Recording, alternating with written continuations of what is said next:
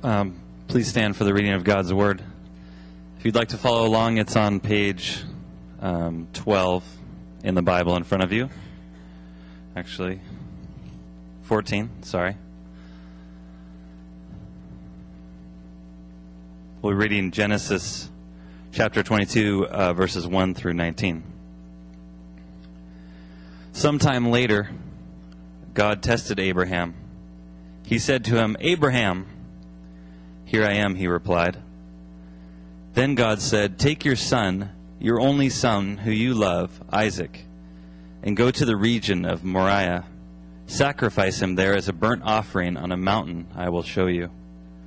Early the next morning, Abraham got up and loaded his donkey. He took with him 2 of his servants and his son Isaac. When he had cut enough wood for the burnt offering, he set out for the place God had told him about. On the 3rd day, Abraham looked up and saw the place in the distance. He said to his servants, "Stay here with the donkey, while I and the boy go over there. We will worship, and then we will come back to you." Abraham took the wood for the burnt offering and placed it on his son Isaac, and he himself carried the fire and the knife.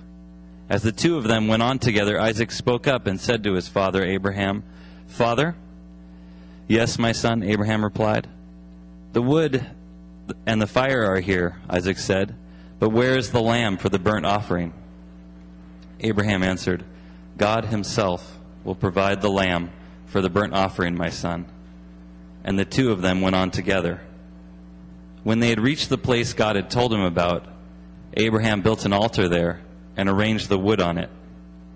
He bound his son Isaac and laid him on the altar on top of the wood. Then he reached out his hand and took the knife to slay his son. But the angel of the Lord called out to him from heaven, "Abraham, Abraham." "Here I am," he replied. "Do not lay a hand on the boy," he said. "Do not do anything to him. Now I know that you fear God, because you have not withheld from me your son, your only son." Abraham looked up, and there in a thicket he saw a ram caught by its horns. He went over and took the ram and sacrificed it as a burnt offering instead of his son. So Abraham called that place, "The Lord will provide." And to this day it is said, "On the mountain of the Lord it will be provided." The angel of the Lord called to Abraham from heaven a second time and said, "I swear by myself, declares the Lord, that because you have done this and have not withheld your son, your only son, I will surely bless you and make your descendants as numerous as the stars in the sky and as the sand on the seashore. Your descendants will take possession of the cities of their enemies, and through your offspring, all nations on earth will be blessed, because you have obeyed me." Then Abraham returned to his servants, and they set off together for Beersheba, and Abraham stayed in Beersheba. Let's reflect on the scripture reading tonight as we pray. Lord God, thank you for your word written for us. Thank you for this story of Abraham's faith and obedience to you. Thank you for responding to Abraham's obedience by providing a sacrifice in the place of Isaac. By faith, we seek to step out in faith and obey you. Lord God, thank you for meeting us even when we fail. Even in all our failures, you sent a sacrifice for us. In the message tonight, please help us to learn how this should change our life. May we be guided by your word and by your Holy Spirit. And Lord, we lift up our children to you, Lord. May they understand the great sacrifice you have provided for them. May they listen intently to your word and to the teachers that you have empowered. And may it sink deep into their hearts. Amen. Children and teachers, you're dismissed.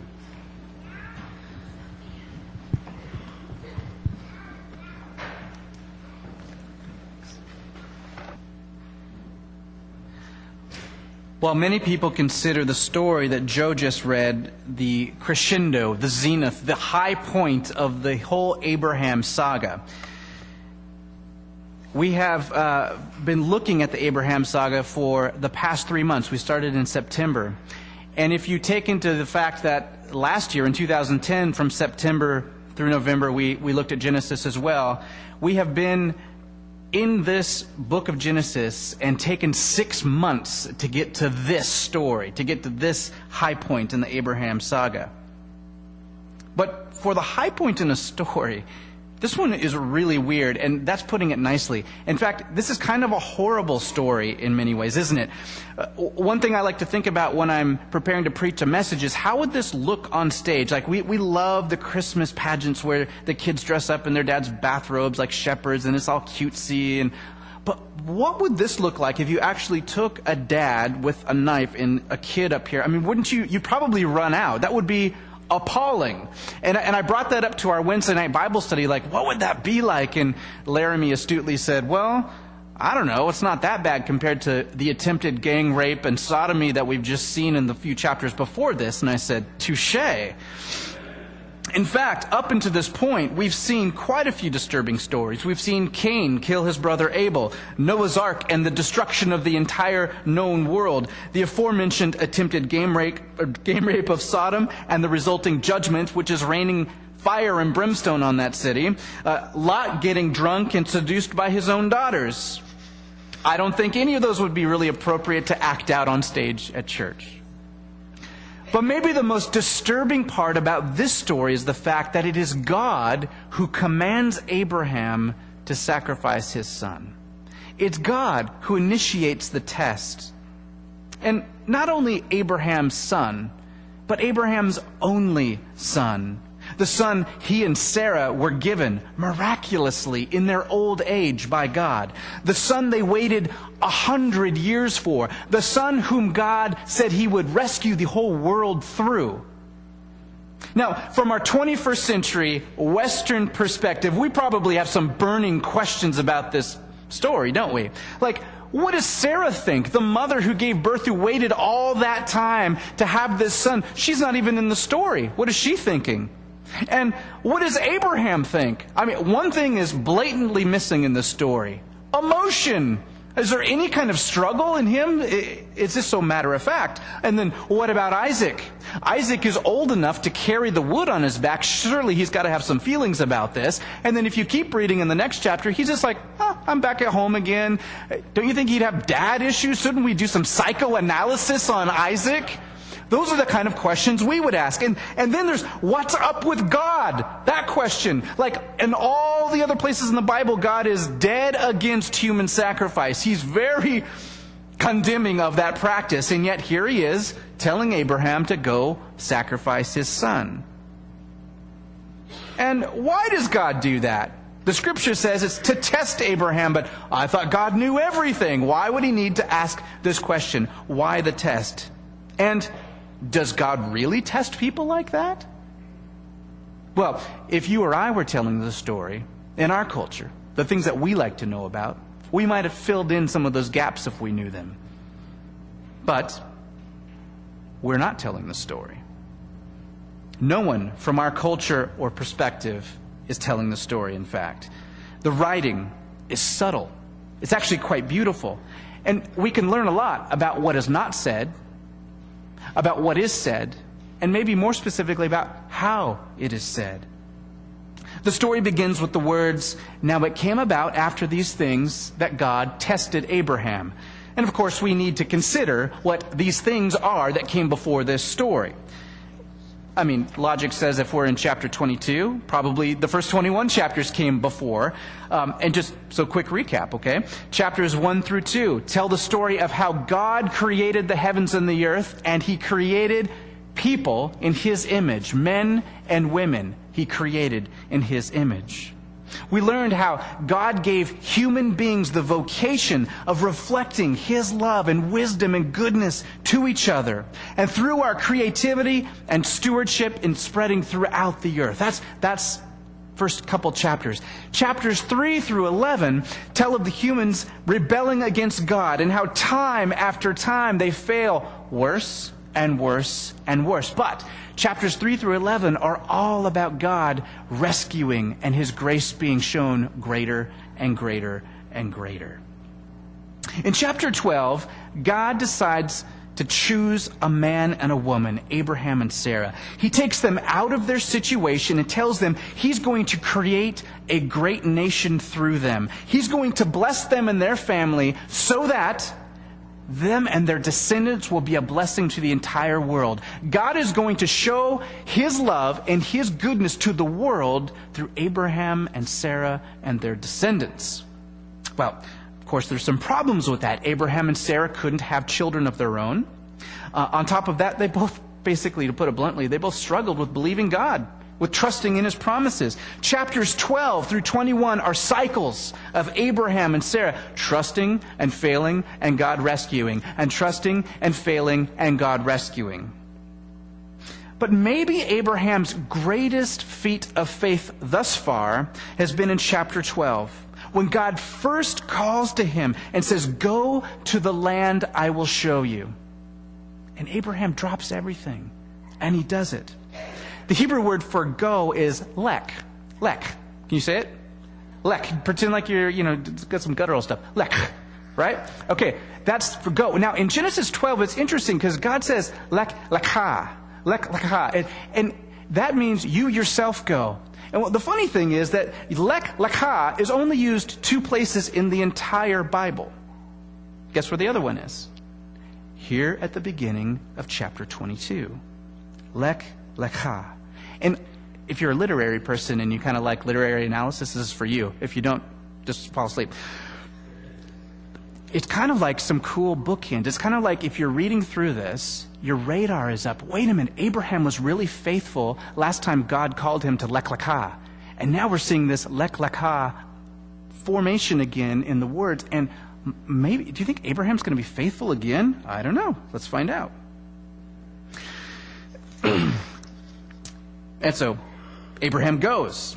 Now, there's no overt mention of Abraham's anguish. No mention of how he might felt. But in this short episode, the word son is used at least 10 times.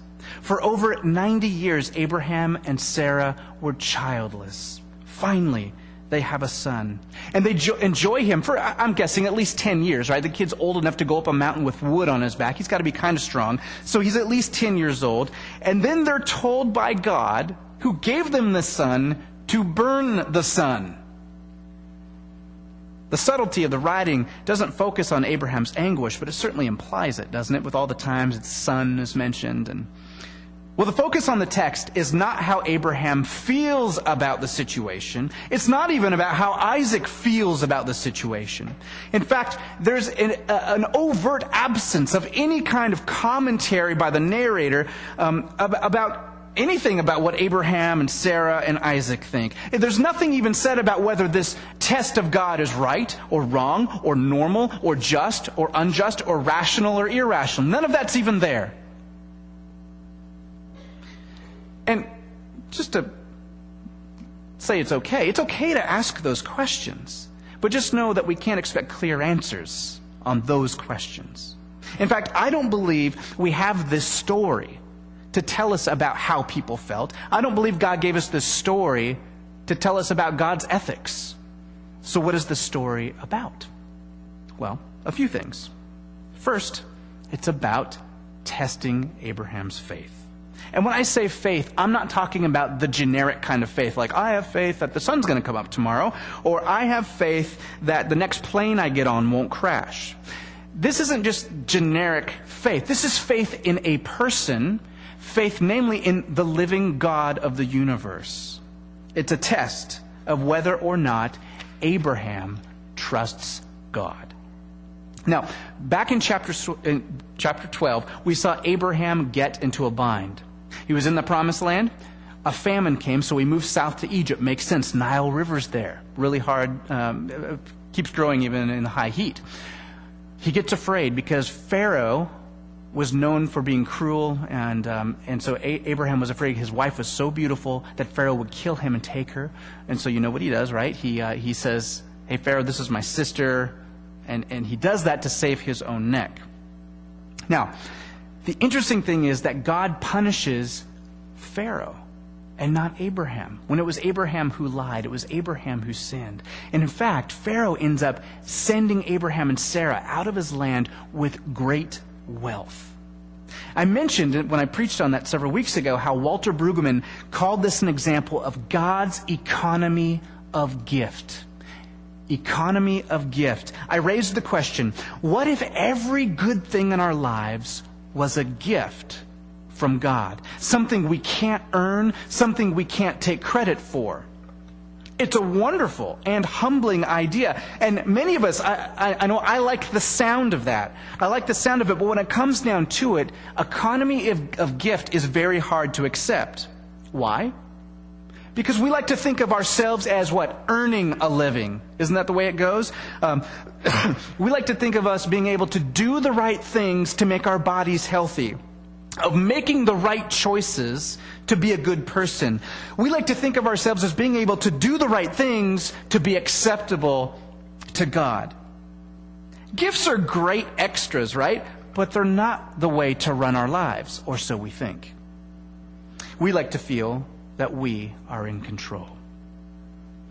We have a hard time receiving grace because grace reminds us of what we really are, dependent on God. In this evening's story, a second weakness, maybe that's not the right word, a second difficulty with the idea of economy of grace arises.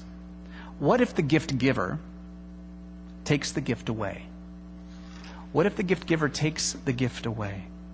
God called Abraham and Sarah into his rescue mission, into his story of redemption for the world. He promised to bless Abraham and Sarah so they would be blessings to the world. And that blessing was to be passed down through their seed, through their generations. And of course, the first and only of their descendants was Isaac. So, while Isaac is their child, right? He's their child, and their only child at that. He's more than just their child. He is God's promise bearer. Through Isaac, God would rescue the world. God wants to bless Abraham and his family, and he wants to know if Abraham trusts in God, the gift giver, or in Isaac, the gift. Do you see that? God wants to test Abraham and know if Abraham will trust in God, the giver of the gifts, or if he'll trust and hoard the gift, his son Isaac. This, of course, raises the question, if God's doing all this testing, doesn't God know everything? Right? There are theologians who say that God is just using human terms here since we can't really comprehend the knowledge of God, and that's a very valid way of reading this. There are other theologians who say God doesn't know what people will choose and do because that's what free will means. There is a third group who says that God has the power to know all things but chooses not to know all things, and it gets more nuanced and crazy from there. All these positions are valuable ways to think about and to question. But all this story really says is that God tested, implying he didn't know, and afterward God said, "Now I know," implying he learned something new about the situation. There's a kind of knowing, you know, and then there's knowing. There's a kind of knowing, for example, that my spouse loves me, and then there's receiving grace from her that blows my mind, that proves it. There's knowing your friend is loyal to you. You know your friend's loyal to you, but then overhearing them stand up for you when someone's talking about you behind your back. So regardless if God already knew what Abraham was going to do, or if you believe he didn't, the test is a test of obedience. It's one of trust. It reminds me of John chapter 6. In that story, previously, Jesus was among over 5,000 people. He had 5 loaves and 2 fish, and he fed all of those people. And he wasn't really good at cutting small. I mean, like he fed so much that there was abundance left over. And so these people started to follow him. And later on in chapter 6, he calls them out on it. And basically says, hey, you guys are following me for the gift I'm giving you. You're following me for the bread. But there's more to it than that. You're missing out on something bigger. When you just follow me for the gift, when you just follow me for bread, you're missing out on the real thing that I want to give you. Don't seek the bread that perishes, he says, but seek the bread that leads to eternal life. And then Jesus says, I am the bread of life. I am the bread of life.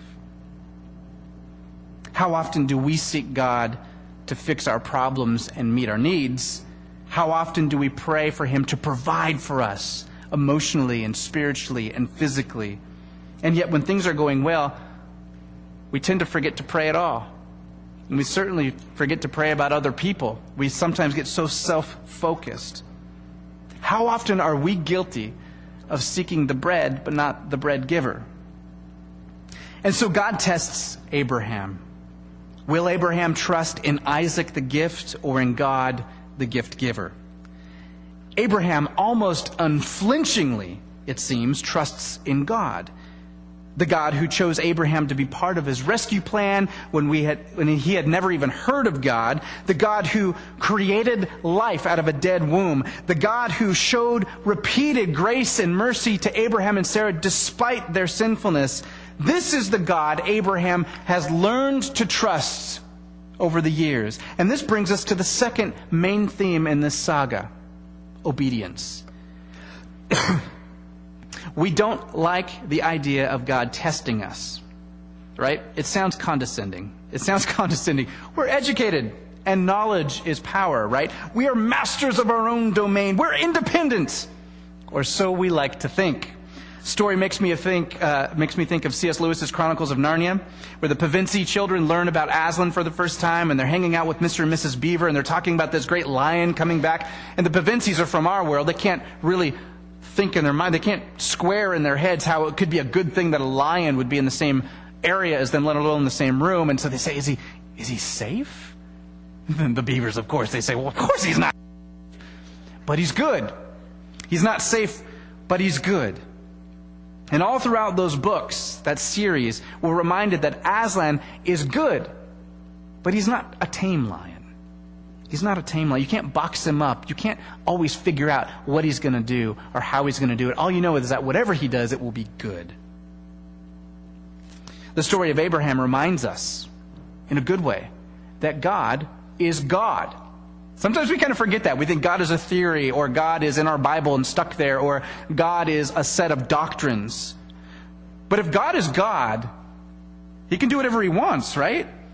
He can do whatever He likes, and it bothers us when He doesn't act like we think He should. Stories like this make us feel uncomfortable. They make us feel like, should somebody call CPS on that God? Because that's not a cool thing to ask someone to do for their kid. We like to judge God and say He's not reasonable sometimes. But if God is really God, if He's really God, then life is a lot less about what we think He should be like, and a lot more about living in obedience to the one who made us and the one who knows us best. What if God was just waiting to give you and I more responsibility? What if He was waiting to give us even more dignity, more freedom than we could ever hope for or imagine? What if He were waiting just to see if we could wield that responsibility of freedom? Obedience is what tells God He can trust us. Just like obedience is what tells you your teenage son or daughter is ready to take the car keys on a Friday night, right? You look for trends in behavior in obedience. When Abraham obeys God and is about to sacrifice Isaac, God stops him. He stops him short. Abraham, now I know that you fear God, since you've not withheld anything, not even your only son. And then he goes on to reaffirm the blessing He wants to give Abraham. He wants to bless his family and his descendants. And they're going to be like the stars of the sky, and they're going to be like the sands of the seashore. That's a lot of descendants if you think about that. story, then, is about faith. It's about obedience, trusting God. The story is about obedience and translating that trust into action. But mostly,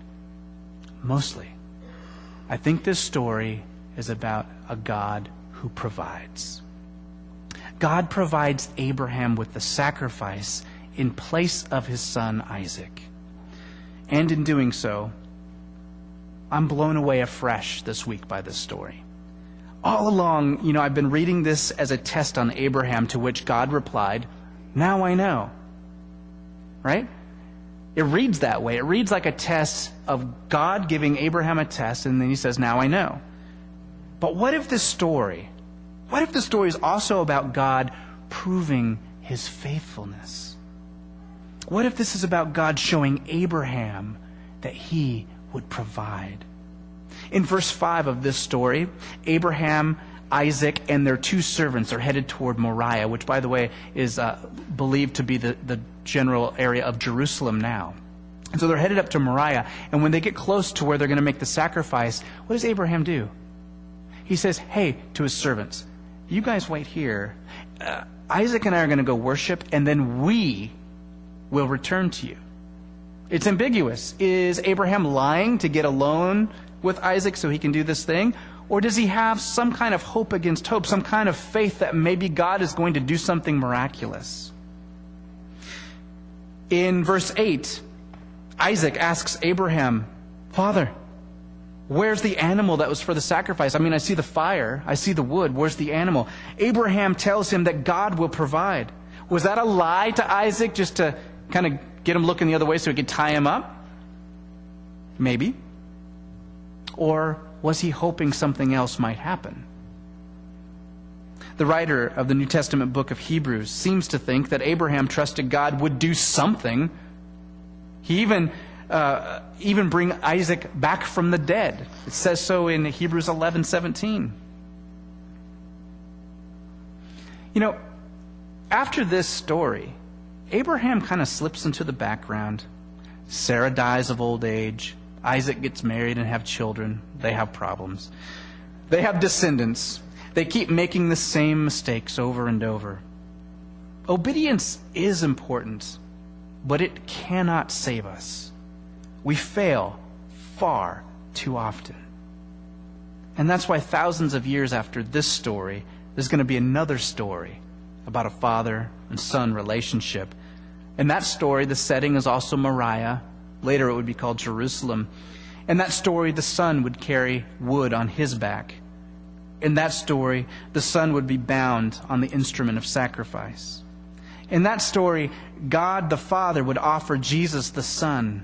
Only in that story, there was no ram in the bushes, no alternative sacrifice. In that story, Jesus would die.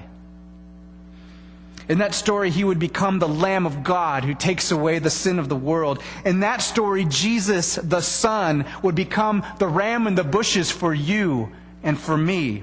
He would take upon himself all the viciousness and all the power of evil and death that should crush us. He takes it on himself to save us and the world. But God raised him from the dead on the 3rd day, and now he reigns. And we now have the promise that through faith in him, we too one day will defeat death. That after death, when Christ returns, we will rise in resurrected bodies. Amen? In the newly created heavens and earth.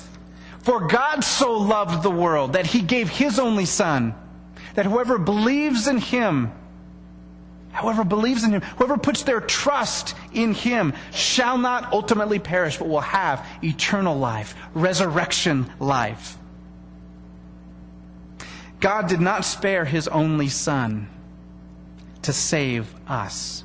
And that's why now we can say, now I know.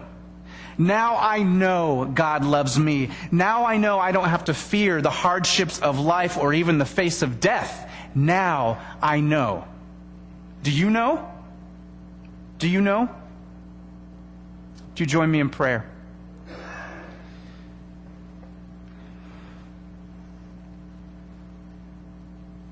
Father, help us to know. Help us to know in our hearts, not just with our heads, what you've done. That when there was no way out for us, you became the sacrifice. You provided.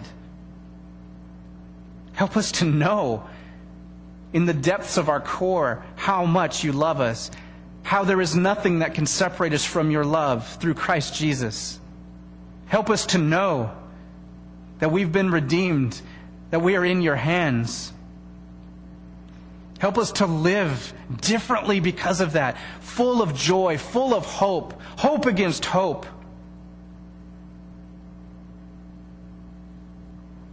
Help us to experience new freedom in life from sin and death so that we can obey and find abundant life in you.